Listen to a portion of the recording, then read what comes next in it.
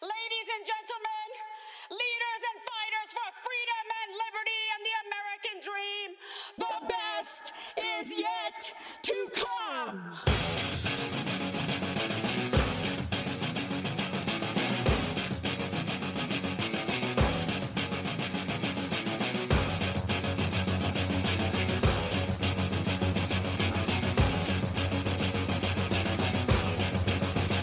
Antifa!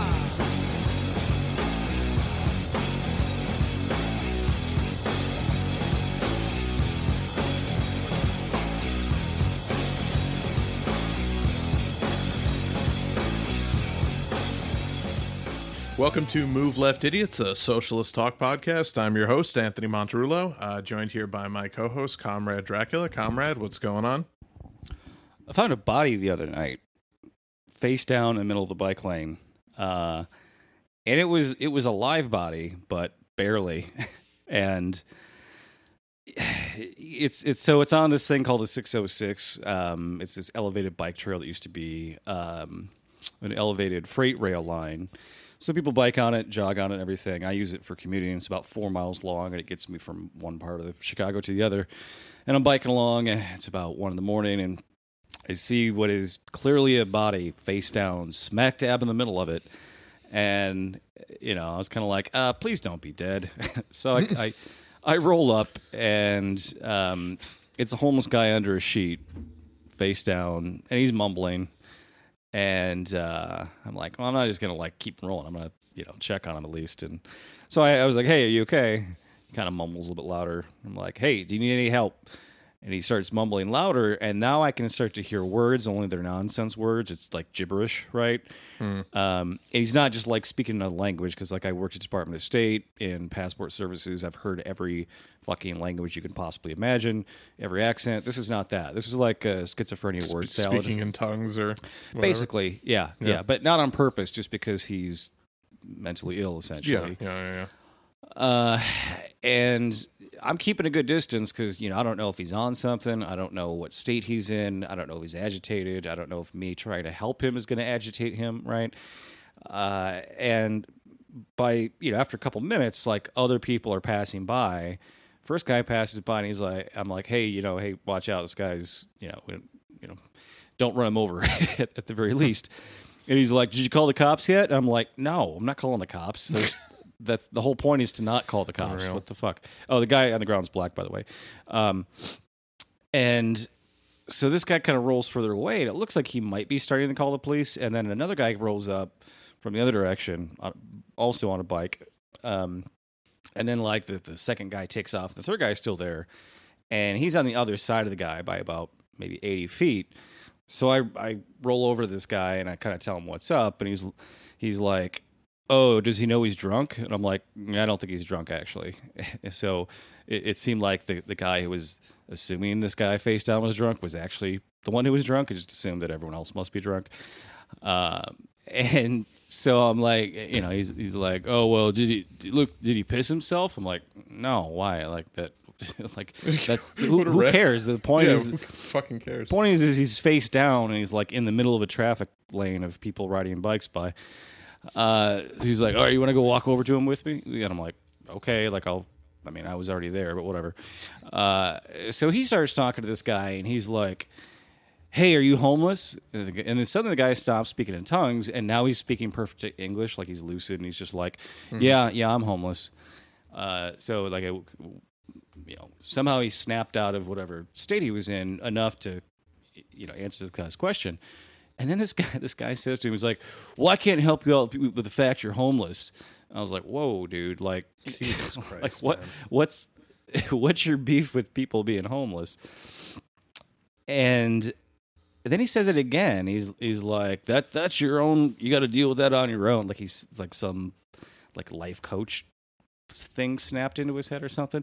So I'm kind of standing back just like, okay, if this guy gets like shitty with this homeless guy on the ground, I'm gonna have to deal with like both of them. But he kind of dialed it back a little bit and was like, well, could you just move out of the middle and like sit down on this bench so no one runs you over? And he didn't want to move at first. And this guy finally says, look, if you don't move, eventually someone's going to call the cops on you, and we don't want anyone to call the cops on you. And I was like, okay, all right. So he at least has that much, sense yeah. to know that like he's trying to help this guy for his own safety, but also so somebody else doesn't call the cops on him. So at least he has that much, moral clarity. But of course, the benches, there's, sitting there have the, metal bars on them, so you can't lay down, so homeless people can't fall asleep on them. They have to, try to sleep sitting upright because that's how much we hate the poor in this country. Fucking monsters, yeah. Right. that do Right. that sort of shit, yeah. Right. Karen won't be able to jog if there's a homeless guy sleeping there. So he finally like gets it and was like, oh, I probably should get up and not lay down face down in the middle of fucking two counterflow bike lanes here. And then we just took off, and I was like, all right, we did the best we can. We, made sure that, at least for now, no one's going to call the cops on this guy, and he's not going to get run over. So we did the kind of the best we could at the moment. And I asked the guy. Sorry, I asked the guy multiple times. Do you need help? Do you need assistance? So if he had said, hey, yes, I'm, like something's wrong with me. I need you to call an ambulance, like I would have done that in an instant. It's just, he didn't respond to anything I said, and at the very least responded to this other guy, and it got out of the way and sat up on his own, sat down, and got in a place that was safer. So yeah.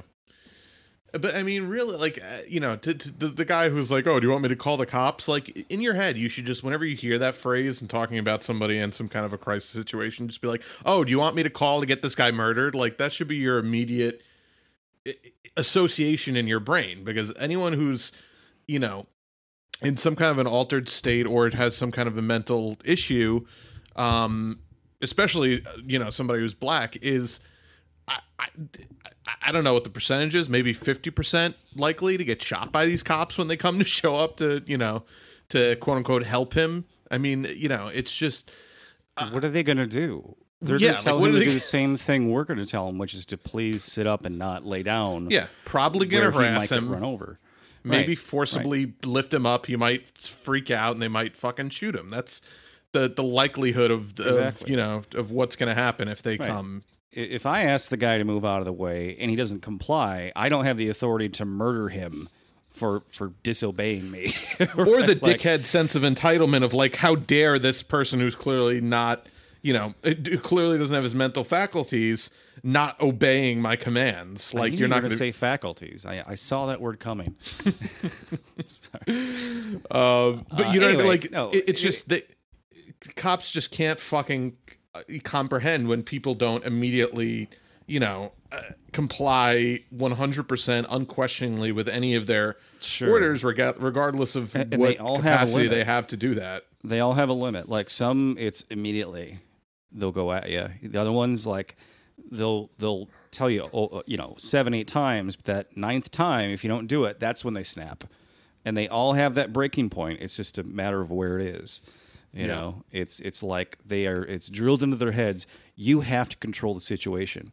And if someone's not complying, you're not in control and you have to regain control. And it's like literally like if you had never been here in the first place, you had no control either. So why even bring them there? Yeah. Unless it's an emergency where you need someone with a gun to help solve it, which is like fucking never, outside of the movies almost never happens. Like there's never a situation where there's still an active situation that requires a fucking cop with a gun. Most of the time it's resolved within 2 minutes of starting. If you witness if you witness a guy like trying to murder his girlfriend, then go ahead and call the cops, because that's when you need that, right? Any other time, probably don't need that. Yeah. And truth be told, nowadays it would probably be better just to have like a group of dudes in the neighborhood who have their own fucking guns. Just be like, hey, round up your Antifa super soldiers. So and so has lost his fucking mind. Can you please come deal with this guy? But yeah. Well, so speaking of which, we should talk about the breaking news. Literally just before we started recording, an update on the Breonna Taylor situation. So, Breonna Taylor, I'm sure we talked about it at the time or at some point over the because this has been over, almost a year now, I think, that this has been going on, where Breonna Taylor... Like 6 months. It was April. I thought it was like 200 days. Okay, whatever. In any March event, or April. A long fucking time, considerable amount of time. Breonna Taylor was home sleeping with her boyfriend in her bedroom. Cops were serving a no-knock warrant on this address, which I guess had previously been the residence of the person they were looking for, but wasn't currently, something to that effect. It was like this drug dealer that used to live there, but didn't live there anymore. It was her ex that they were. Oh, it was her going ex. after. Okay, so he did used to live with her and didn't live there anymore. Yeah. Well, so they claimed that they had a no-knock warrant because they had done surveillance and witnessed her ex come to that house to pick up packages. Which clearly, if you're a black person, you would have no reason to mail something if it wasn't drugs, right? Right, exactly. Ordering shoes or clothes off the So he internet, literally could have just had something not delivered possible. there by accident, since it used to be an address, and was going to pick it up. Yeah, if you've ever lived somewhere where you didn't have a secure place for packages to get dropped off, like you would ask your friends, whoever lived close by, hey, can I have this delivered to your house so someone doesn't steal it off my porch? Because I work all fucking day, and my porch is right on the street, and anyone can fucking see a package, and people steal shit all the time. There's very little risk in that, stealing mail or packages. So like I do that all the time. I'll have something that I know won't fit my mailbox. So you're gonna say steal packages? No, I steal packages all the time. steal from corporations, not from your neighbors. No, of course. Just based purely off the fact that her ex, who they believed was selling drugs, and we're talking street dealer here. We're not talking kingpin.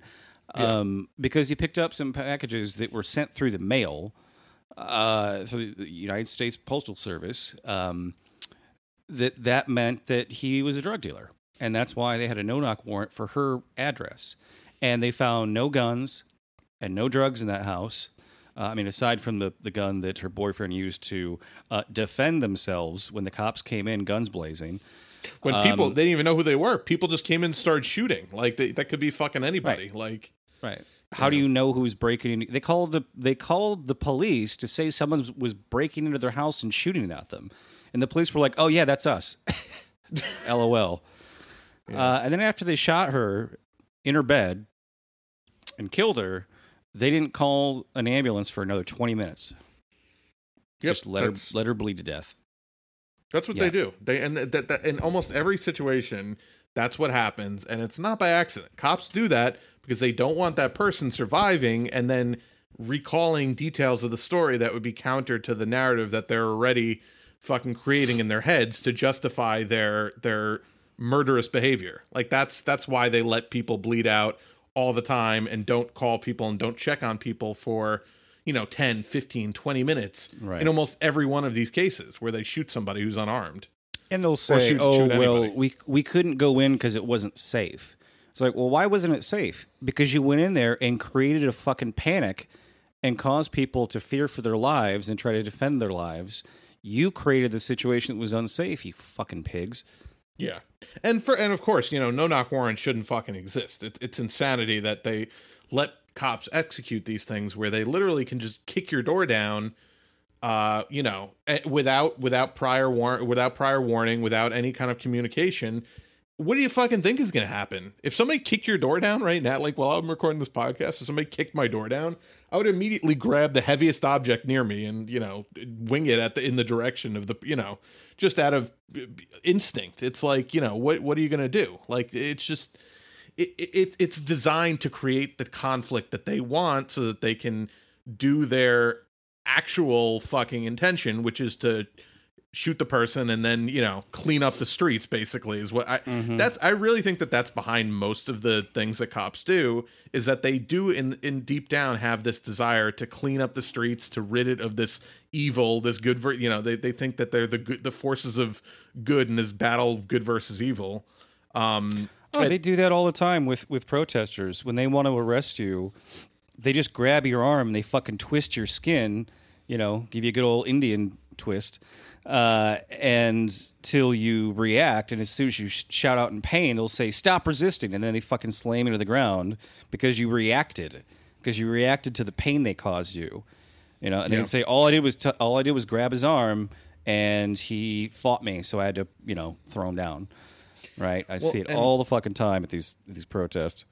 Yeah, no, they're fucking maniacs. And so the one of the officers, I think it was a sergeant that was involved in this situation. He had actually sent out a 2 a.m. drunken email to, I guess, to the whole department, or was that just to the officers that?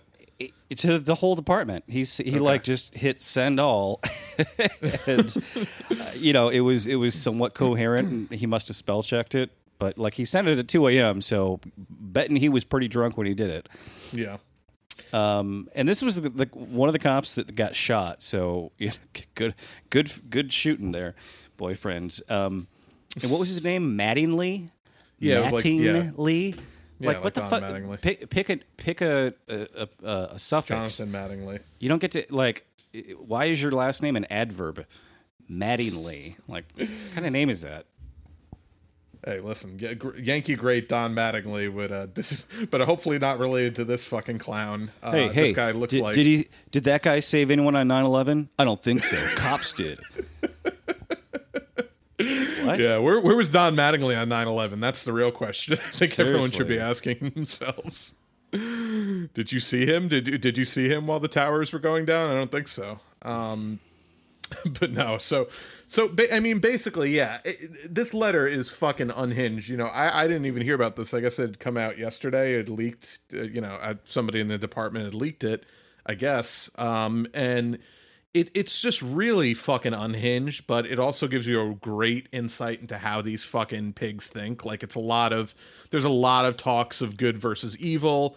A lot of talk about this is the way we were trained in the academy, meaning the way that they operated, and you know, talking about how the fuck, you know, just any modicum of fucking restraint that's like begged of them, not even enforced upon them, but just begged of them, is just met with like, you know, they have the biggest victim complex in the world. Like this, it's such an affront to their fucking personal, you know, selves that people are asking them to like maybe not shoot people for no fucking reason, like we're the ones that are the assholes, and of course he can't help but, you know, make like, you know, subtle anti-trans digs, you know, calls black people thugs in this email, like just real like basic like surface level things that like he probably didn't even think about while typing, but it just shows you the type of people that become fucking cops. It's like, it's just, they're fucking lunatics. They're your fucking right-wing uncle. Like that's who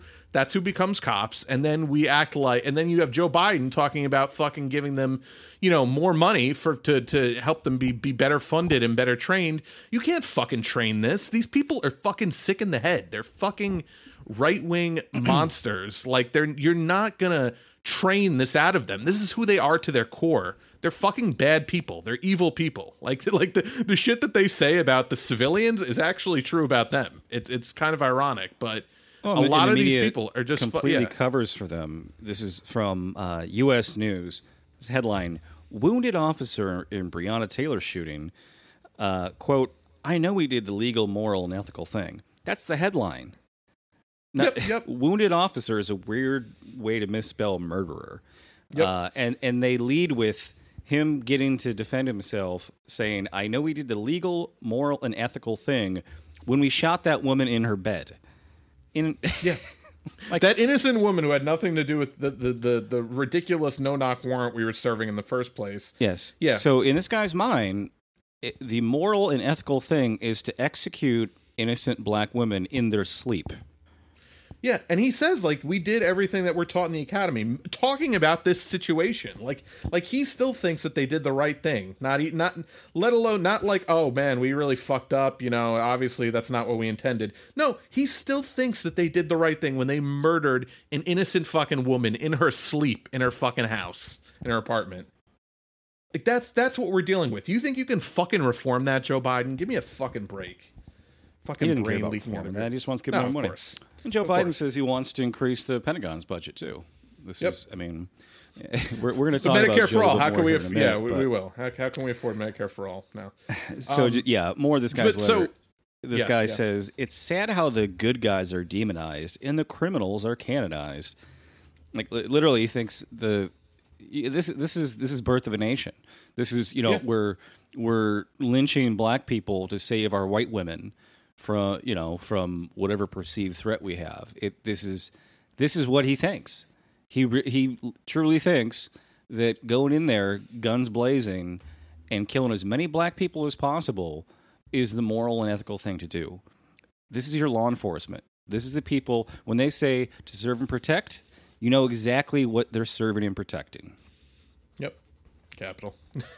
But no, I mean, and it's just, so in any event, so the reason we're talking about this today is because, the Justice Department in Louisville was announcing today an update on the case, and as anticipated, it was going to be whether or not that the officers would have been charged in this case. So, in anticipation of that, they declared a state of emergency and locked down, declared a curfew, locked down a bunch of businesses, brought in a ton of cops, and I'm sure National Guard and et cetera, to defend them. So of course, everyone else was like, gee, they probably know this is not going to end well. For if you actually want to see justice given out in this situation, that they're probably going to just let these fucking guys off the hook. And, our fears were confirmed today because they announced charges for one of the three officers. And the charge was for wanton endangerment. And what he was charged with was firing blindly into the three neighboring apartments of Breonna Taylor. So not a single one of these fucking pigs was charged with the murder of Breonna Taylor. The other two were free to walk, and this third one was charged with wanton endangerment, which is basically a slap on the wrist. I mean, he clearly damaged the property with, putting bullet holes in those walls. That hurts the real estate. It costs a couple $100 to rehang that drywall. I mean, come on, guys. Like, have you no decency whatsoever? No, and again, this carries a maximum fine of a penalty of 5 years in prison, which you probably won't even get. So no, only get probation. Yeah. They just got away with murder. 6 more cops got away with murder, and tonight we're gonna riot. People are gonna riot, and God bless him. I hope they fucking burn shit down. I hope they burn some cop cars tonight. I hope they burn that fucking precinct down. I hope they burn that fucking house down. That house, actually, the city declared the house, after it was riddled with bullets, declared the house to be a public nuisance. And the owner of the house, who they were renting from, basically had to sell it to the city for $1. Oh, so wow. So they stole the house, basically. Yeah, basically the police shot civil the house, asset forfeiture, turned it into a crime scene, and then basically they're gonna told the owner of the so if you're not a socialist, if you're a big lover of capital and real estate and flipping houses and everything, imagine if the police did that to one of your properties and you liquefied your entire asset of that property. Like if you're a landlord, say you like being a landlord and making money off not working, just imagine that happening in one of your properties, and that's your source of income, and that just disappears because the cops destroyed it, basically, and the city declares it's a public nuisance after the cops destroy it. I mean, what made it the public nuisance? Was it Breonna Taylor? No, it was the police coming in there and breaking the door down, filling it full of bullets, and turning it into a giant crime scene. That's what made it a public nuisance. The police. So this public emergency they declared, guess what? It's a fucking public emergency every day because of the goddamn police. Yeah. And it's just not, but you know what? No amount of cases like this and outcomes like this and rioting is ever going to get it through fucking liberals' heads that the police are the fucking problem. The police are the fucking instigators and they're the violent ones. And it's just, again, it's because they're not our fucking friends. They're not on our side. They're our fucking enemy. And this is, again, why I can't fucking believe people are still trying to get leftists to vote for Joe Biden. I mean, he's being very clear. He knows we're not his fucking friends. He knows we're his enemy. He fucking says it all the time. Like he said it today. He said it the other day. I have a clip to play that he fucking talked about beating Bernie. So here, let me pull this clip cue up. That up. So yeah, this is him in an interview in the back of a Carvel warehouse, I guess, apparently. He's in Wisconsin. Oh, is he? Yeah. It's a very bizarre. And just real quick, that's another thing that Biden like. And again, I'm all for. I wear masks all the time, and I think it's fucking insane how people don't wear masks.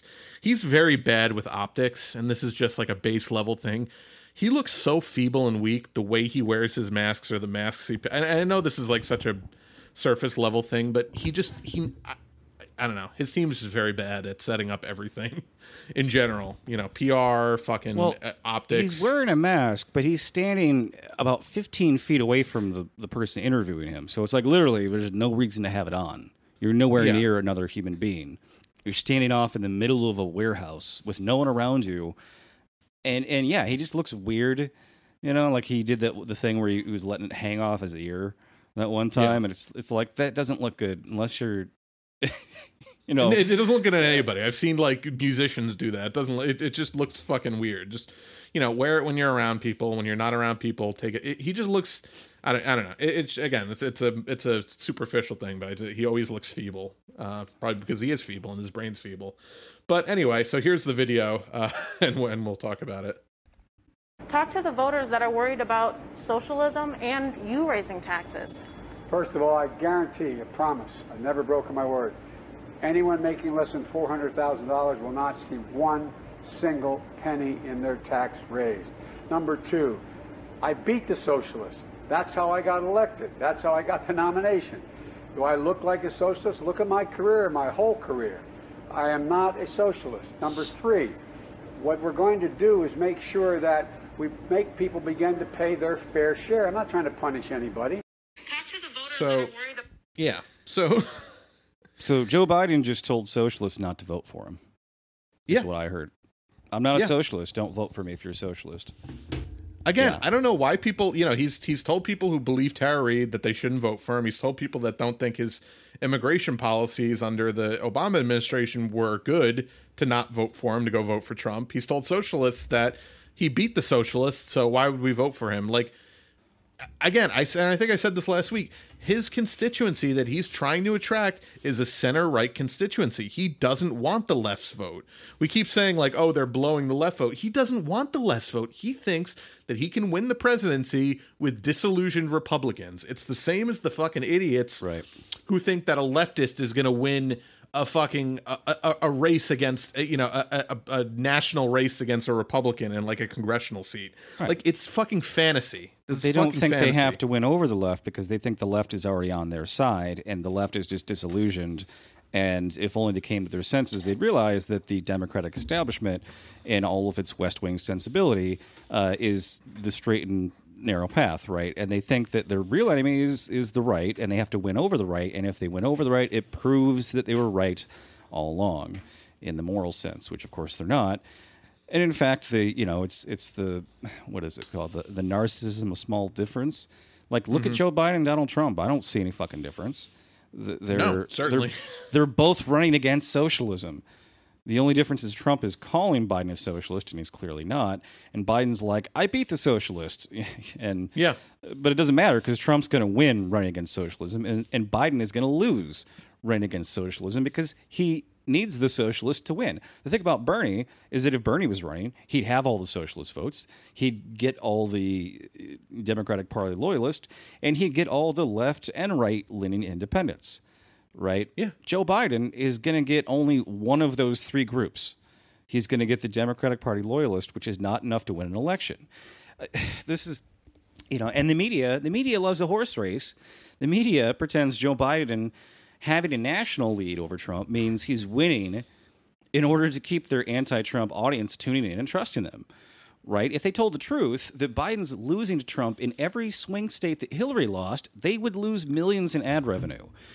Right? And their audience, the MSNBC, CNN audience that's hearing that Biden is in the lead all this time, when Trump wins, when Biden loses, they're going to go, that's impossible. We were told he was winning by 10 along. points in all these polls we saw. And they're going to say, again, that Susan Sarandon and Michael Moore and Russia have somehow magical powers to make Trump... Okay, so I got to... Somebody, 538 has a little like electoral college calculator where you can like plug in like who wins what state and it'll tell you exactly the outcome. So somebody tweeted this out. Biden has to overperform by 4% of where he is right now nationally just to win Washington, Oregon, Nevada, California, Colorado, New Mexico, Minnesota, Illinois, Michigan, Pennsylvania, Virginia, Maryland, Delaware, New Jersey, New York, Vermont, Connecticut, Massachusetts, Rhode Island, New Hampshire, and Maine, just to tie with Trump at 269 to 269 electoral college votes. Which, by the way, would mean that Donald Trump wins, because then it goes to the House, but it's not actually the House members that vote. It's a group of electors, and I think the Senate determines the electors. So then it's a fucking fiasco. Needless to say, it would go to Trump. Or it goes to the Supreme Court, which is about to have another conservative fucking judge on it. Yep. Way to go. And don't fucking tell me you're a Democrat and care about the Supreme Court, because imagine who Bernie Sanders would be nominating in the Supreme Court right now if you hadn't rat-fucked Bernie in 2016 and rat-fucked him again this year. Yeah, absolutely. I mean, and again, this is just... And liberals don't want to be told the truth. Liberals want to have... And this is, again, why they loved Hillary, not because of anything she stood for or any policy she espoused. It's because she made them feel better, because they wanted to elect the first female president, regardless of how right-wing she is, regardless of how punitive or psychotic she was. And they don't want to be told by MSNBC that Biden is fucking losing right now.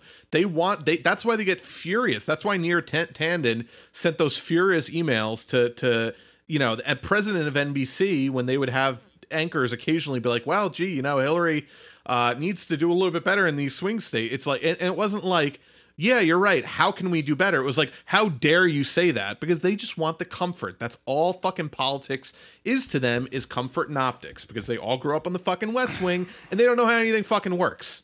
Joe Biden, this is going to break people's fucking brains, people who do polling, because Joe Biden is polling probably about 10 points higher than Trump nationally. That doesn't fucking mean anything. But that's because half the country lives in 2 states. Exactly. Like, you don't understand. Doesn't fucking mean anything. Hillary can win by 4 million votes in California. It doesn't fucking matter, because she lost a majority of the states, right? That's how the Electoral College votes are allocated, right? And they forget this every fucking 4 years. They forget the electoral. Oh, but Hillary won the. It doesn't matter. It doesn't fucking matter, because that's not how we elect people.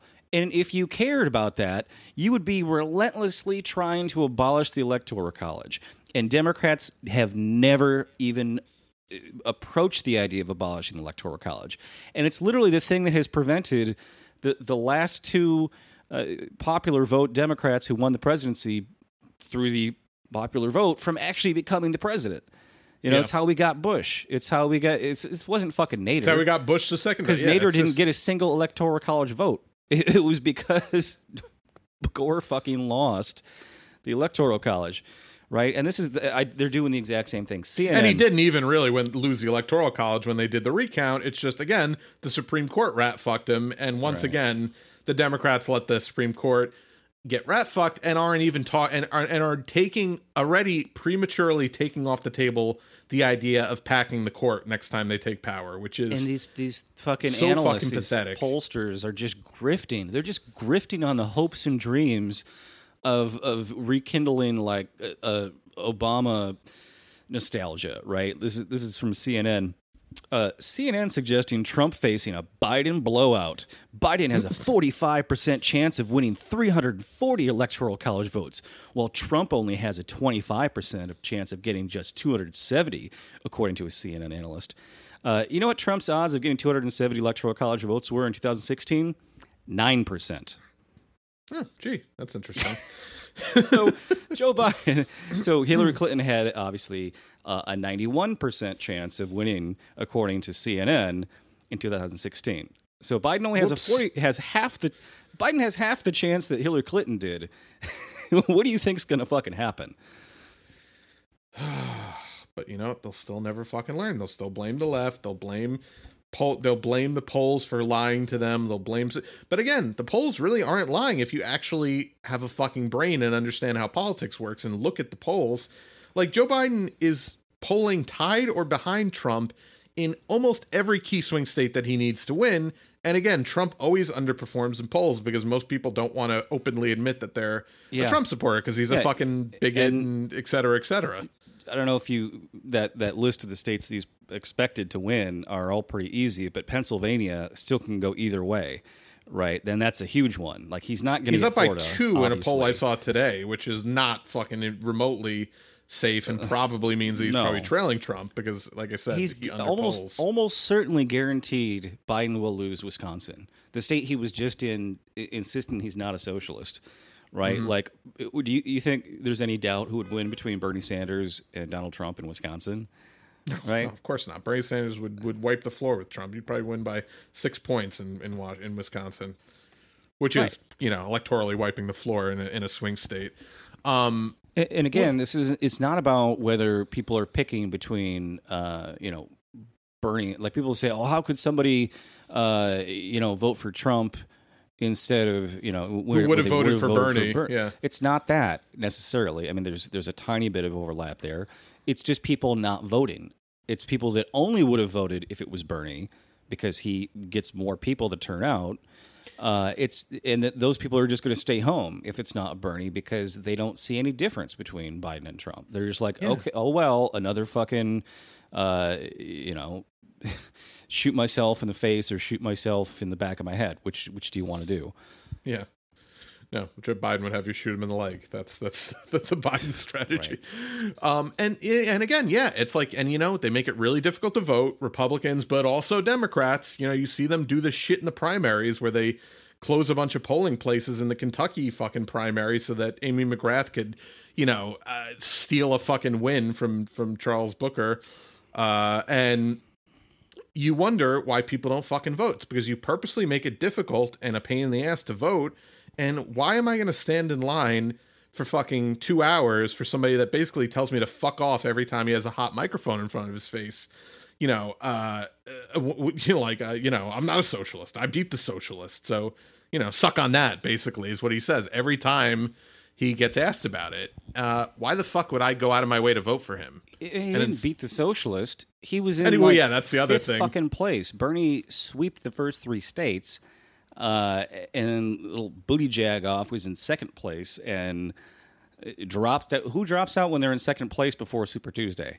Yeah, nobody. No, Obama fucking gifted Joe. And again, this is another thing that Joe Biden is the quintessential boomer. He has this unearned sense of accomplishment and disdain for the younger generations when it's the younger people that actually worked hard to get him into the position that he's in completely undeservedly. Like he just completely was gifted this nomination by Barack Obama, having done no campaigning, having no ground game, having no field offices. He still doesn't have field offices in fucking swing states.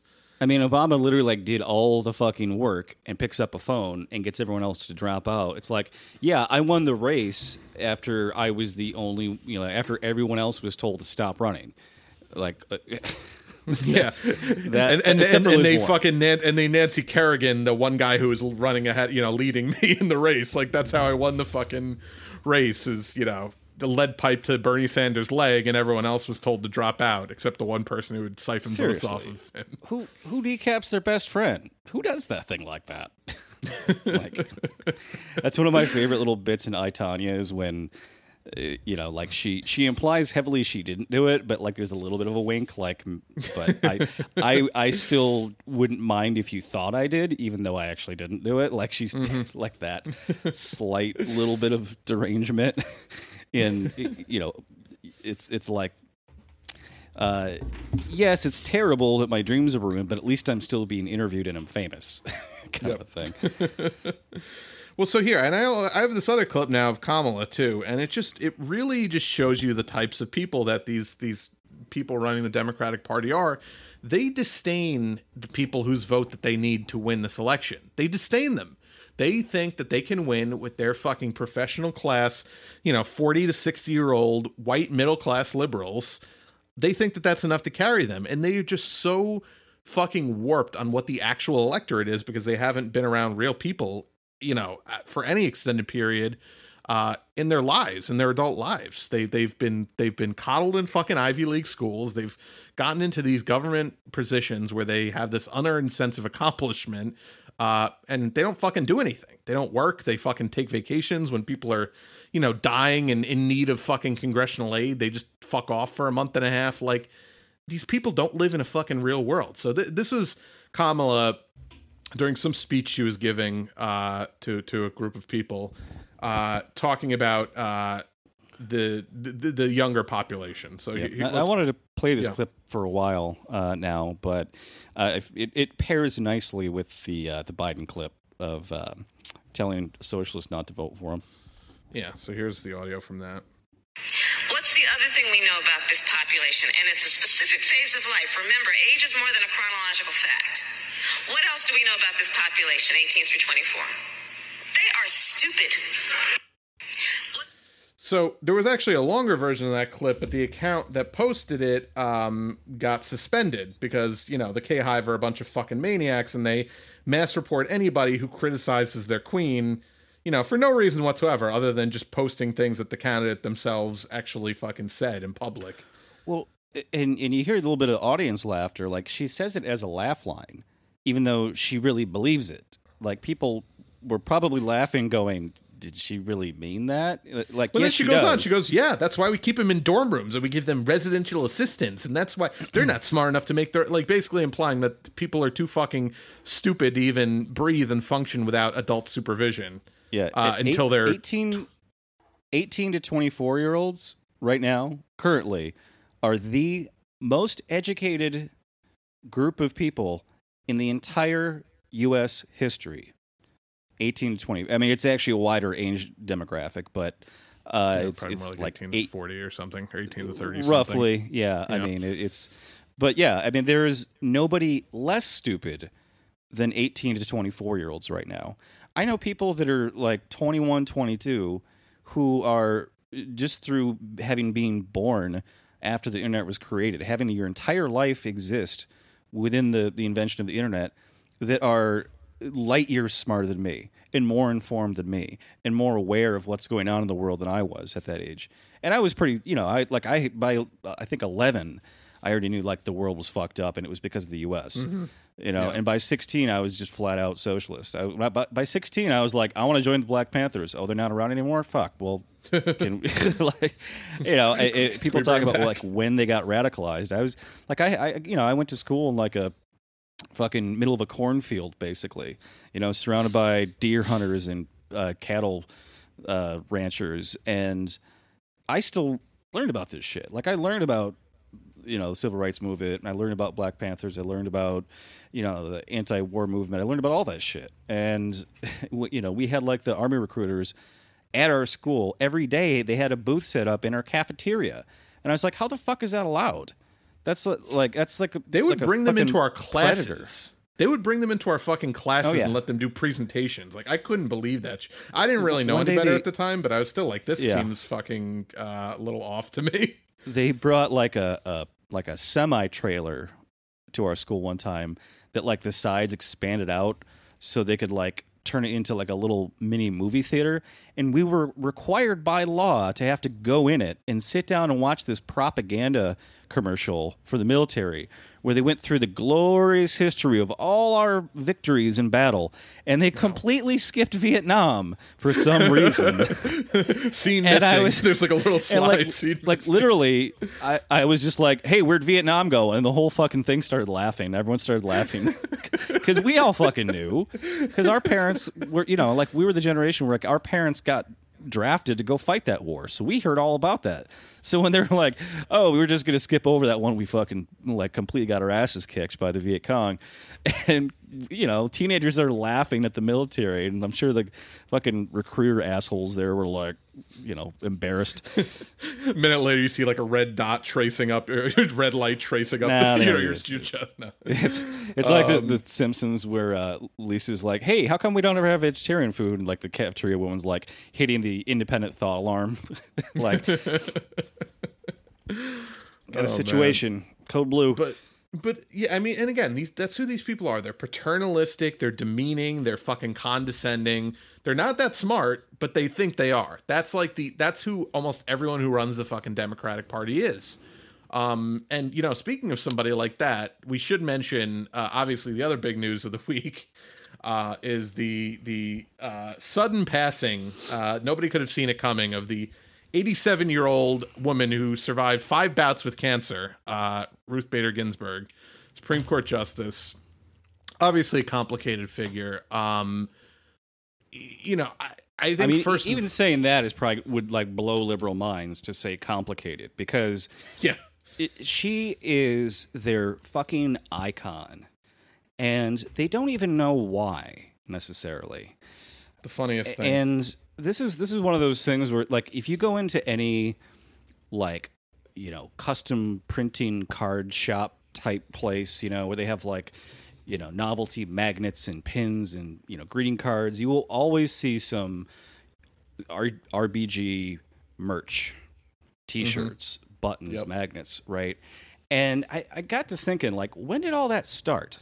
When did she become this marketing icon, or this sort of Etsy legend where all these young women are selling merch, right? And it's actually pretty recent that she became this household name. And it started in 2013 when a woman wrote a book about her, a biography called Notorious NBG, which, again, talking about appropriation, you know, cringy as it is, to, you know, christen her with essentially the name of, you know, Notorious B.I.G., who, you know, when anyway, I've got some things I want to go over here about her, and I kind of broke it up into sections here, and I wanted to be fair, because as I was doing my research, I realized that, like, I'm like looking for bad things, right? And when you're looking for things that are bad on purpose, you are you're failing at your own bias, right? So sure. I went and watched the RBG documentary on Hulu last night, which is like, it's like, take West Wing and boil it down to an hour and a half, and that's what it is. It's not a documentary. It's just a puff piece to sell more merchandise. That's all it is, right? And it definitely went through her record of, like, the good things she'd done, and I took notes on, like, why people like her, the good things, but it was also some bad things, and then we'll get to the ugly things. So we've got the good, the bad, and the ugly. So we'll go in that order here. I just did want to mention, though, we talked a little bit offline here about, you know, why, you know, people have been, like, fingers crossed that she doesn't die, right? And you know, people said, well, why didn't you retire back when Obama was president? And you actually had found out, and I read this, came from her daughter, that she wanted to stay on the Supreme Court until a woman was elected president, purely so that a woman could appoint her replacement. Yeah. Like, just selfish fucking vanity that she wanted to stay on the Supreme Court so she symbolic could say nonsense. It makes no, it's just fucking ego. Right, and you know, granted, almost every person dies on the Supreme Court. Like, they don't quit, they don't retire. I think it was Sandra Day O'Connor who retired early and then said she regretted it. You know, and it's like, why? Like, you get to have some time off, go play, go fucking live your yachting, fucking life for the end of it. Yeah. The world does not start and stop based on your ruling on the court, but they all think, like, oh, you know, if Atlas shrugs, then I'm not going to be there to, you know, catch it or whatever. So I mentioned the book that came out that kicked off this rampage of liberal adoration of Ruth Bader Ginsburg. Book came out in 2013. So really, all this rah-rah bullshit around Ruth Bader Ginsburg has only been around for about 7 years. 2013 is an interesting year, though, because it's also the last year that the Democrats controlled the Senate, when Obama could have appointed literally anybody and got them approved to the Supreme Court. But they didn't do that, so now we're stuck with Trump coming up on his 3rd Supreme Court appointment. Yeah. And you could have had Bernie. You could have had Bernie. By the way, there were fucking people in 2012 and 2013, like right after Obama won his 2nd term, and it was like, all right, you know what, it's safe. He doesn't have to worry about campaigning. He's gonna, you know, this is the term where he could get things done that he wants to get done without fear of repercussions. Now she should retire. And there were a bunch of fucking liberal scolds in the media saying, well, it's so sexist and demeaning for you to demand that RBG retire, and why don't you demand that Stephen Breyer retire? To which most people said, who the fuck is Stephen Breyer? But obviously that's one of the other Democratic male Supreme Court justice appointees. And how old was he at the time? He probably was around a similar age, but he also didn't have 5 bouts of fucking cancer. Like, it's just so insanely fucking selfish and self-aggrandizing. And it's funny because it's around the time where that iconography around her started to crop up, and now it's totally ubiquitous. You can't go to a fucking, a little general store without seeing 15 fucking RBG pieces of merch and socks and bobbleheads. And it's in the book tours. I mean, they show just ad nauseum footage of her being interviewed on a stage with an audience, and just all these, 25-year-old white women law students just sitting there, just like eyes glazed over, grinning. Just any little noise she utters, they're like, applause, applause. So before we get into, tearing her apart, as we do with any liberal hero, I do want to get through the stuff that is the good. Any politician that passes, we should say, because people just tend to lionize them when almost everyone that's been involved in politics for the last 50, actually probably for the last 200 years of the U.S.'s history has been a fucking monster to varying degrees and has done, atrocious things in the name of power. But yeah, let's get into her record. When when Ruth Bader Ginsburg first went to Harvard Law in the early 1950s, women didn't go to law school. It was, I think, the first woman to argue a case in front of the Supreme Court was in 1880, which was extremely unheard of, and it didn't happen again for 100 years. That's how it was. Just like, we don't do that. So when her class, like not like your classroom, but like your class, you're the freshman class, then junior, whatever. She was one of only 9 women out of a class of 500. Wow. Just 9 women. Yeah. So just kind of contextualize like why she does matter to a lot of women, because she was a pioneer and she was trying to do all these things in a world where women just were not even present, let alone, appreciated. One thing she also did often throughout her career and at the time was speak out against the Red Scare, speak out against McCarthyism, which, you're not only trying to, break a gender line in the world of law, but you're also speaking out against something that was very taboo, which was saying, hey, maybe everyone's not a communist. Maybe we don't need to treat everyone as an enemy if they have left-wing politics, right? Yeah. One thing I like about it, she couldn't cook, and her husband did all the cooking, and I think there's something very cute about that, endearing about that. No, for sure. Yeah, just because like I cook like crazy. It's like my marriage. I cook a lot. She was, when she had her confirmation. No, actually, let me jump back one. She was a part of the ACLU's Women's Rights Project. She was the chief architect of a campaign against sex role stereotyping in law, arguing and winning 5 landmark Supreme Court cases. She used to, be a lawyer, and she argued these cases in front of the Supreme Court before she was on the Supreme Court. So she argued and won 5 landmark Supreme Court cases during the 1970s.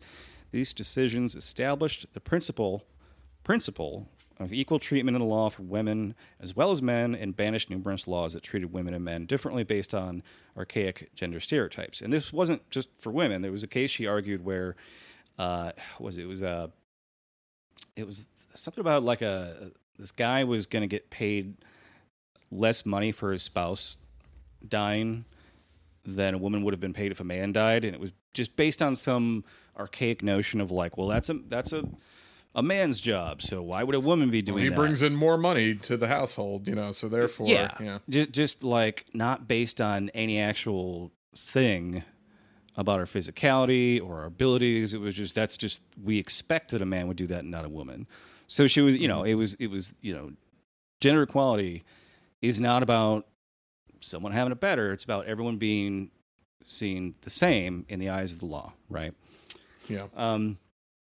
Oh, she was one of the few justices that spoke openly about being pro-choice. That's one of the things they always will grill them on their Senate hearing is what are their stance on abortion, and almost every nominee will say, "Well, it's already been ruled on, and I don't have any personal opinion on it." They almost always don't answer the question until I get on the court and I'm going to try to decimate it. Yeah, exactly. Oh, it's already been decided. Right.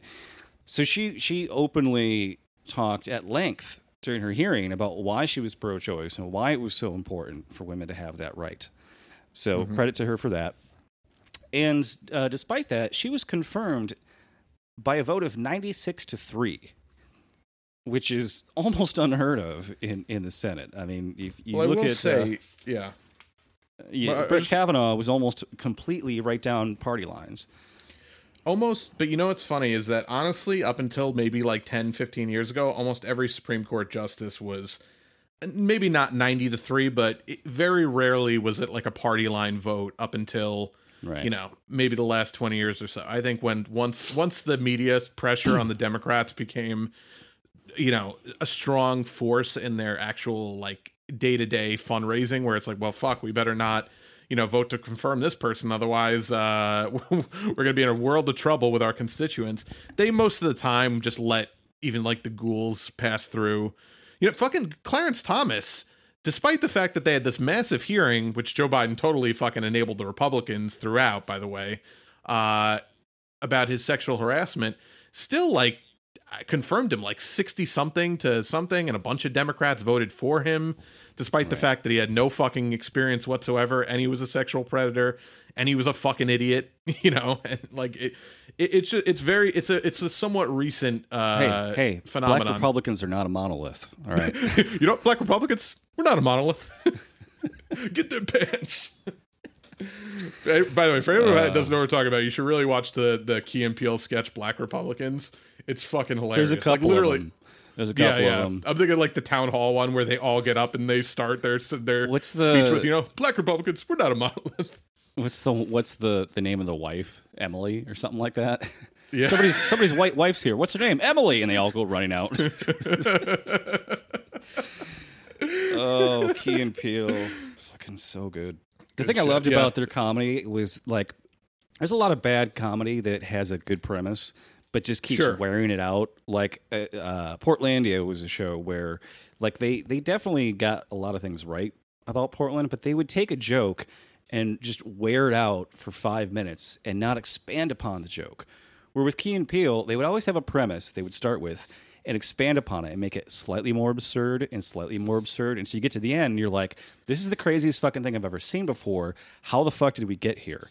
Like the two Baptist grandmas, you know, like I would take the devil down and I would shove him in the fuck. Like they would just get more and more crazy with it until you're like, I can't fucking believe what I'm watching, right? Yeah. And they would do it in a very short span of time, but like not any faster than was plausible that your brain could process. Or like and I said, bitch. They have to get like further and further away until eventually they're in outer space. They're in space. And it's just so the writing process of how they would like get there to take you to the most absurd thing that started out with something completely banal and normal. God, they were so good. Love that show. Jordan Peele did a lot of the writing, which, you know, you can obviously tell he's you could tell writer, he's the main guy.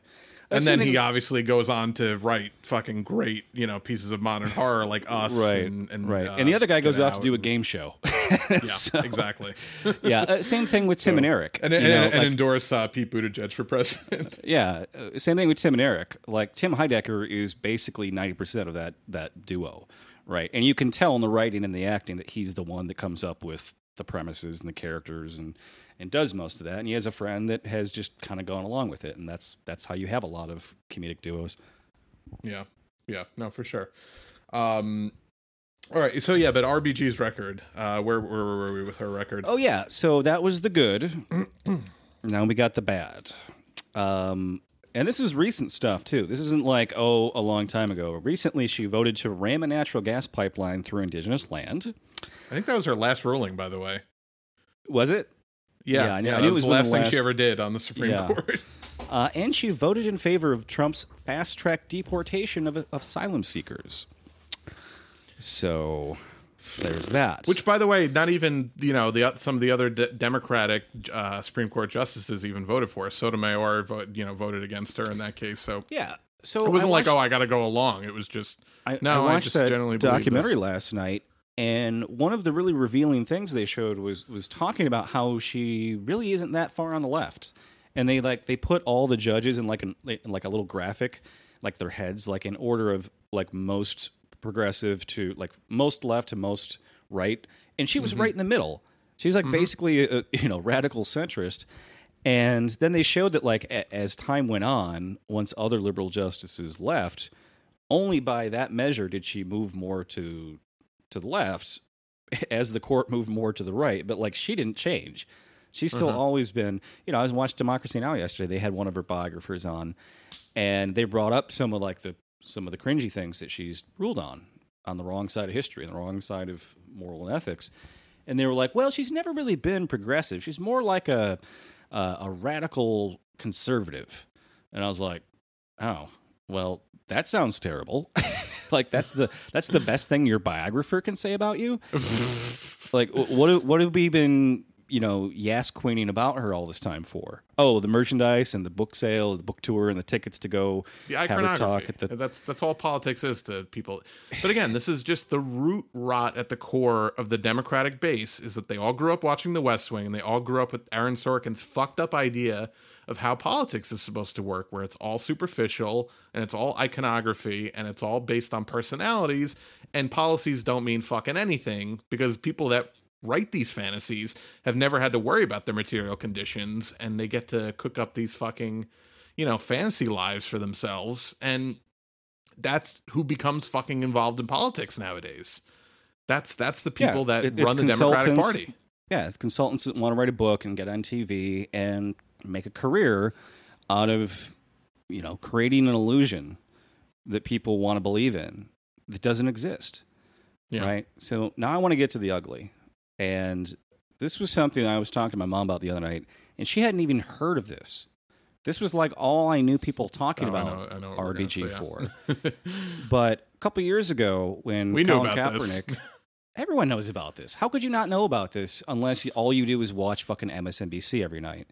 Yep. So Colin Kaepernick, who has been blacklisted from the NFL, still for daring to take a knee during the national anthem. Even though they use his image in their opening video at the start of the season this year as proud of him for taking a stand. Still haven't given him a job or let him try out for a team, but That's so fucking insane. Gross. So RBG was being interviewed by Katie Couric, and so maybe I should start with her apology. So she said a mean thing about Colin Kaepernick that was very tone deaf, right?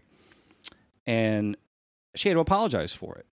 And I'm going to read her apology first, or parts of it here, because it basically makes it sound like she said a bad thing about Colin Kaepernick without really knowing what she was talking about.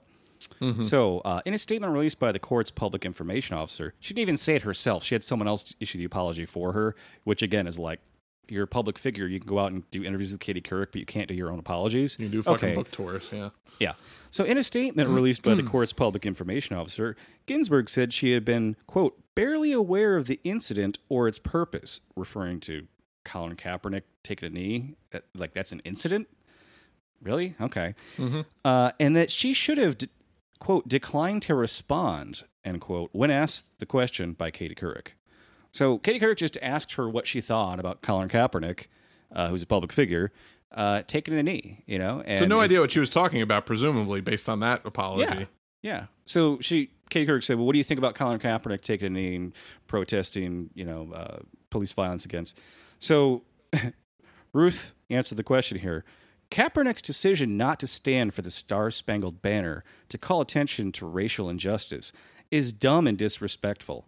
So she literally says who it was, what he was doing, and what it was for in the her actual answer. purpose, which no conservatives seem to admit or understand why he was doing it. So she knew exactly. She knew it.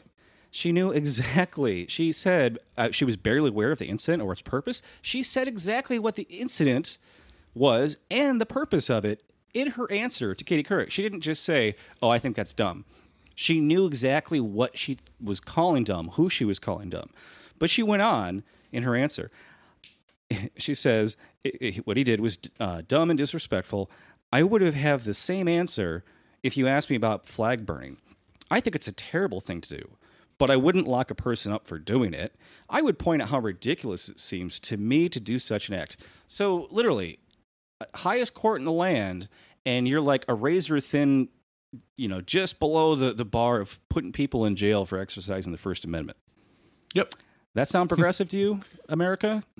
That's it's a progressive champion. That's the champion of rights of the downtrodden everywhere. And just it's not unbelievable. It's not just like I'm a regular person and I think like you should go to jail for doing a thing I don't like, or I wouldn't put you in jail for it, but I still think you're terrible for doing it.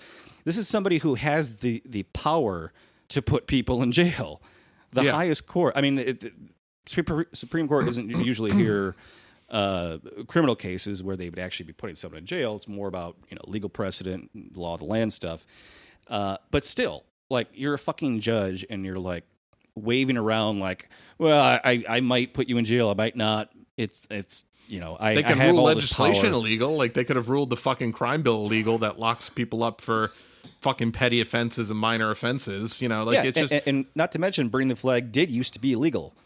Yeah. And that was something the Supreme Court ruled on. So, like, if they wanted to change that, they could. Now, usually, and this is something that I've tried to remind people that are freaking out about Trump having all these conservative court appointments, usually the court doesn't retry cases, right? Like, if they've already ruled on it, because they decide what cases they want to even hear, right? They don't hear all the cases that are submitted. They pick and choose which ones they want. And even if somebody is a pretty conservative judge, they also understand the precedent that, like, if there was a case that was basically Roe v. Wade all over again for them to rule on, they wouldn't do it because it's like, we've already done that one. Like we don't we don't hear cases that would set new legal precedent that have already been set.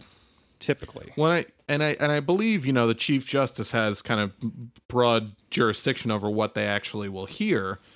And John Roberts, who's the Chief Justice, terrible guy, terrible judge, is not like a right-wing ideologue crusader where he's going to try to retry, abortion over and over again until they deem it illegal. Like, I don't think that that's necessarily what he's looking to do. Now, who knows when he's emboldened, but, If you look at the crop of young white Karens that Trump wants to appoint, who all have only been appointed to the bench federally within, like, the last 18 months to 3 years, or in one case has not ever been a judge, it's not looking good in that regard. But no, I mean, this is a fucking nightmare, which easily avoidable nightmare that could have been avoided if fucking RBG had retired when Obama could have rammed through anybody he fucking wanted. And then could people have put said, Nelson Mandela on the Supreme Court. RBG was convinced that Hillary Clinton was going to be the next president. Like, what convinced you of that? What illusion, what fantasy made you think that was going to happen? Oh, because CNN told you she had a 91% chance? Guess what? They lied to you.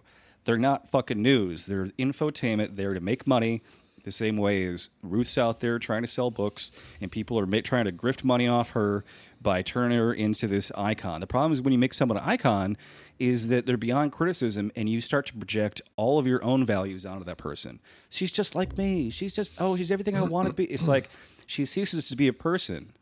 Right. And it's just she's an idea. She's a product at that point. And when it turns out that, what's the thing they always try to do in marketing is convince you it's not a product, it's an experience. Right. Well, Guess what? If the experience doesn't turn out to be real, you end up with Donald Trump being the guy that's appointing a third justice in his first term. Right. You think Joe Biden's going to get there and appoint somebody good either? No, Joe Biden would appoint fucking Ted Cruz, right? Yeah. No, he would have appointed a conservative. He would have appointed probably somebody like Merrick Garland or somebody to the right of Merrick Garland, which was already a conservative fucking justice. And, it's just, it's pathetic. It's fucking pathetic. But this is why you cannot lionize fucking politicians. And I kind of tell this to like people that are like super, into kind of lionizing Bernie too. It's like you should always hold all of these people accountable, no matter what the fuck they do. Like, yeah, there's some of them are a lot better than others, but they still make stupid choices. They're still vain. They're still people. They're still people with egos who had enough of an ego to want to get into national electoral politics, and they need to be held accountable at every turn. And we don't need to lionize these people, because then when you try to hold them accountable, it's like, well, what do you mean? I'm your friend. What do you mean you're criticizing me now? You can't get into that kind of relationship with fucking half politicians. the shit I'll say, I'll tell people the stuff, and they're like, what? That doesn't even sound like something that Ruth would say. And it's like, what do you mean sound like something she would say? Like, you clearly have not heard her say enough things. I was going to say, yet. most of these people probably haven't heard her speak. Like, it's not something that, Right. It's just, I saw her in a t-shirt.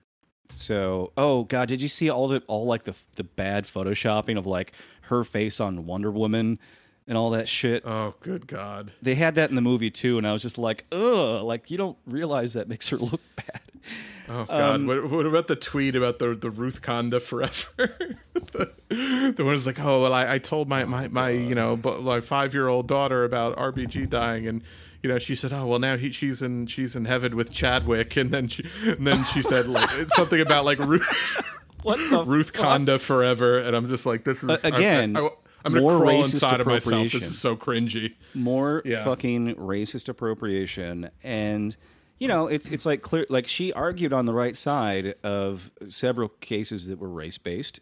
She was on the right side of stuff, but that doesn't. It's like race is an abstraction for so many white people, where it like they know they can spot racism when it's in front of them, but not when it's within them, not when it's their own bias.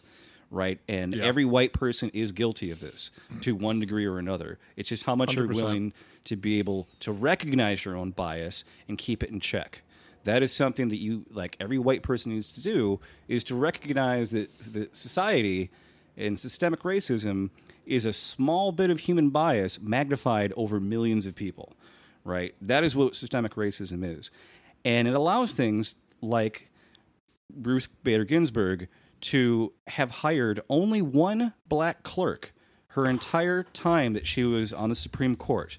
And when I heard she only that, had like 5 or 6, right? Like, no, when I heard that, I was like, but how many clerks did she have since 1993? So I looked it up, and I couldn't find the number anywhere. So I had to literally go through Wikipedia and count the names of every single clerk she had. Guess how many she had? 119. Out of 119 clerks since 1993, she only hired one black person. Right. When she said that she didn't understand the purpose of Colin Kaepernick taking a knee, A, that was a lie. But B, if it was true, it's probably because she never worked with any black people. Or at least not any, Clarence Thomas aside.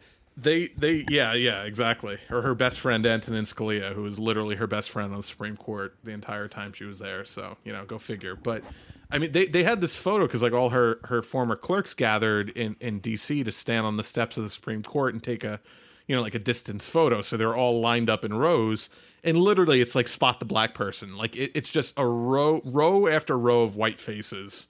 And I think I found the black person like way in the back of the photo, but I'm not. It's so far you can't even tell because they're all wearing robes. And you look at like the list of all these names, and like half of them are Jewish names, right? Which, okay, like I get it. There's nothing wrong with being Jewish and wanting to hire other Jewish people, but when it's half and you only have one black person out of 120, it just says I'm only comfortable surrounded by people that are exactly like me. Is really all it's saying, right? And she probably it's not probably not even a conscious thing. No. Right. But because it's not a conscious thing, you have to be aware of it in ways and consciously try to. This is why you have diversity programs, to get over our own internal bias and to be aware that there is this system in place that makes people want to only associate with people that are like them. Right. And that is, like to a degree, we're all like that. And like you only want to date people you're attracted to, right? Like you want to work with people who you have a rapport with right off the bat. Like that's when you get along with somebody well in an interview, you're more likely to hire them. Well, the reason why you get along with them is because you have, cultural markers that you connect on. right? Your religion, your race, your, what TV, like thing, that's just human nature, right? It's those biases are our nature, but it creates bad outcomes, right? It creates, when you have a majority white population take over a continent and says, well, this is mine now. And all you people have to, either be a slave or we're going to kill you. Like that. That's the negative. That's like the worst case scenario, obviously. But we're still living with the legacy of that. Our fucking housing, just the fact that you have to pay rent. That is the idea that the land is a product you have to buy. Like, you were born here. This is your fucking, like, who are you paying the rent to live on the planet you were born on? It's insane. And it's getting more insane. I saw this headline yesterday. Gig economy launches Uber, but for evicting people. So you sent me this article, and I really struggle to get through this article. I'm not gonna lie. Like, this is some of the most, like, just heinous shit I think that's ever been invented by Silicon Valley. And that's a big list, and that's a fucking broad, wide-reaching list of, like, things that fucked up things that Silicon Valley has done in the name of capital. But yeah, so just go through quickly some of the stuff from a couple of the highlights from that. So just context, just a couple days ago, there was an article about an incident that happened here this summer in Chicago, where a couple of hired goons hired by a security company were evicting a tenant at gunpoint, claiming to be police. This just happened this summer, right? And they super illegal. Which is impersonating an officer. Turned out they were ex-cops, right? And when all the cops showed up, because the neighbors rightfully were like, "What the fuck? Who the fuck are these guys?" They're, the police rightfully de-escalated the situation, but then didn't arrest the two guys who were pretending to be cops holding a gun on this guy, because of course they were ex-cops, so they're all on the same team together, right?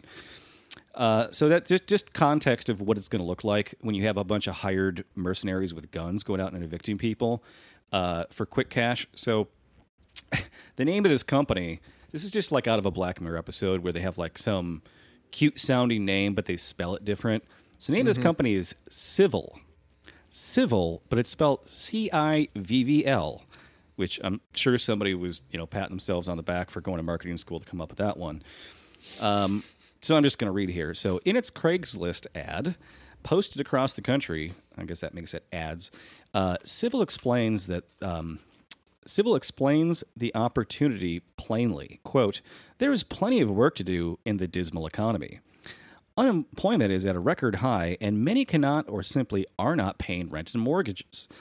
We are being contracted by frustrated property owners and banks to secure foreclosed residential properties." So just the wording on that, to secure them. So they view people living in their homes as an insecurity to them. That's a risk for them. So the way to get rid of that risk is to have somebody come in with guns who's not accountable to anybody. And of course, they say they have no liability either. So going on here, Civil aims to marry the gig economy with the devastation of a pandemic, complete with signature gig startup language like be your own boss and flexible hours and looking for self-motivated individuals with positive attitudes. Fastest growing money-making gig due to COVID-19, its website says.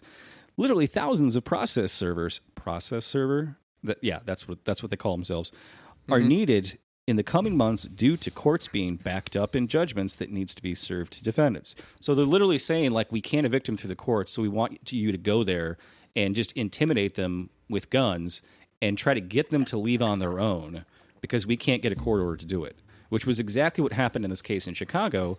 Is they couldn't, there's been a ban on evictions in many cases, and also just because of COVID, courts are moving very slow, so they can't evict people. So they're trying to just get you to fear for your life because they sent somebody there pointing a gun at you, right? Yeah. But here's the funniest part: is of course they treat their employees like shit. In negative reviews, Of course. in negative reviews in the Google Play and App Store, users complain about a hidden $35 enrollment fee to access the platform and a lack of work once signed up.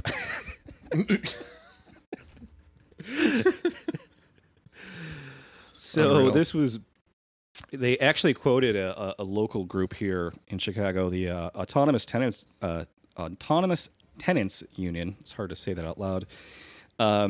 Issued a statement about this and said, for a company like Civil to even exist is a frank admission that our housing system is predicated on violence. Yeah. 100%. Just, the level of fucking just inhumanism that you have to even be at to come up with an idea like Civil is just, I can't even fathom being that much of a fucking monster that I'm like, gee, how can I make money during this pandemic when a bunch of people are fearing for their lives and livelihood because they're out of work and they can't pay their rent? Gee, let me make an app where you can hire people to go and fucking intimidate them out of their homes. Like that's a real fucking moneymaker right now. It's like, how did they come up with that name? Did they just go like, let's just shorten civil asset forfeiture into like one word? Exactly. Right. Yeah. It's fucking brutal, man. I don't know. That's just, I have no hope for our fucking humanity, but I have a little bit of hope because tonight we're gonna fuck shit up. And this is one of the funny. As much as I hate Trump, like he keeps making me fucking laugh. There's a clip from a rally that I ran across. It's a real problem. I agree. Like every time he talks, especially about Biden, I'm just like, he's fucking funny. Like I can't. It really pisses me off. But like it, yeah. So he was at a rally talking about Antifa throwing cans of tuna and soup at the police. And like literally Bumblebee Tuna was trending because of it. Because apparently like he has like a beef with Bumblebee Tuna over something. So he always like references that company when he talks about Antifa throwing cans of tuna. But then he goes, okay, so I'm just going to read the whole quote here. I have the clip, but I'm just going to read it. He says, they go out and buy cans of tuna fish. And then he says, Goya. I hope Goya. Because he loves the bean company, Goya, because their owner said a good thing about him. Uh-huh. So they go out and buy Goya because they throw it. It's the perfect weight, tuna fish. They can really rip it right. He's talking about us throwing cans of food at the police, right? But he literally says, I hope it's Goya. Like he's like saying, if Antifa's going to throw cans of food at the cops, I hope they're throwing Goya. The president just co-signed protesters throwing shit at the police. He literally said, I hope it's Goya. That'd literally be like if he was like, well, look, if you're going to make a Molotov cocktail, I hope you're using Trump wine to make them. I hope you're using one of my Trump vodka bottles to make your Molotovs. It's the best. It's the most flammable. It's perfect. It lights up. It's beautiful. It's gorgeous. It glows.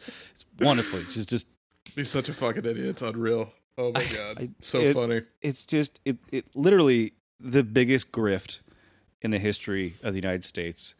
And again, deep down, I feel it in my heart of hearts that Donald Trump, the president, is actually Andy Kaufman as Tony Clifton as Donald Trump. I hope so. That would make a lot of this worth it at the end of the day. Like his secret goal all along was to be just a complete. But I think he was like, his intention was like, well, obviously I'll be so over the top they won't help but be able to see what their naked ambitions have led to, and I'll just be them with. I'll just show them what they actually are like, with the mask completely ripped off, and then they'll get out and be like, "Fuck, it didn't work." Literally making it as easy as possible. Like, what else do I have to fucking do for you people? Like, you couldn't even impeach me in the Senate with all Andy the Kaufman's shit going to show up in the fucking back done? of a Donald Trump rally, so it's like, oh my God, they weren't in the same place at the same time. I'll be his brother-in-law playing Donald Trump at the time. It'll just be, yeah. What else do I have to do? Like literally, like he could have started 10 more wars by now and still gotten away with it, right? And hasn't. Yeah. Like, really, you're going to give me the largest military budget? You're going to give me more money than I even asked for the military? Oh, all right. Well, what are you actually opposed to me for again? Oh, the kids in cages thing you didn't like, and the immigration thing. Like, okay, those are all like you didn't care about Obama doing those same things, but okay, whatever. Fuck. Could have had Bernie. Could have had Bernie. Bernie, by the way, did a tweet yesterday talking about. Bernie tweeted out, the U.S.-funded Organization of American States falsely claimed that the last year's election in Bolivia was fraudulent. A military coup and repression followed. Bernie tweeted out yesterday. I saw that, and I was very happy that he tweeted that. I wish, he'd been more vocal about that at the time when every fucking Democrat in the world was going along with we knew that CIA election bullshit. wasn't fraudulent. We knew that, and we're not even fucking on the ground there. It was like literally like, their live counter went down for an hour, and when it went back up, the votes were proportionally the same as they were. Yeah. It didn't like flip or anything like that. This U.S.-backed Organization of American States clearly set up just to attack any kind of left-wing government selection. It's a front for the CIA. I mean, it's obviously a fucking CIA front set to destabilize these regimes, and it works. They do good work. They know what they're doing because people are fucking idiots, and it's really easy to. Well, they still haven't figured out how to crack Venezuela. No, that's Nicolas Maduro is a bad motherfucker because he is so good at just snuffing out these coup attempts like nobody I've ever seen. Maybe since Castro, just be like, nice try, guys. Evo Morales was just too nice of a guy. Evo Morales was just like way too. He was a Bernie. He was a Bernie basically. He was way too trusting and just believed in the faith of humanity, and he got burned for it. And Maduro knows that if you want to stay in power, you got to pay off your generals so that they are fucking loyal as shit to you. You have to get your hands dirty, to do the right thing. And if that's what it takes to have to withstand constant barrages of CIA interference with your country, then so be it. You're fucking fuck up those imperialists. Yeah. All right. Well, on that note, I think we got to wrap up. But if you want to help the show out, rate, review, and subscribe on Apple Podcasts. Follow us on SoundCloud, soundcloud.com/moveleft. We have a Facebook at facebook.com/moveleftidiots. Patreon is patreon.com/moveleft. We have merch available at tinyurl.com/moveleftpod, pod, P-O-D. And I am on Twitter at move_left. And I'm on Twitter at BikeSlutty. And just want to say happy solstice, everybody. Yep. Be safe riding tonight, everybody. And we will see you next week.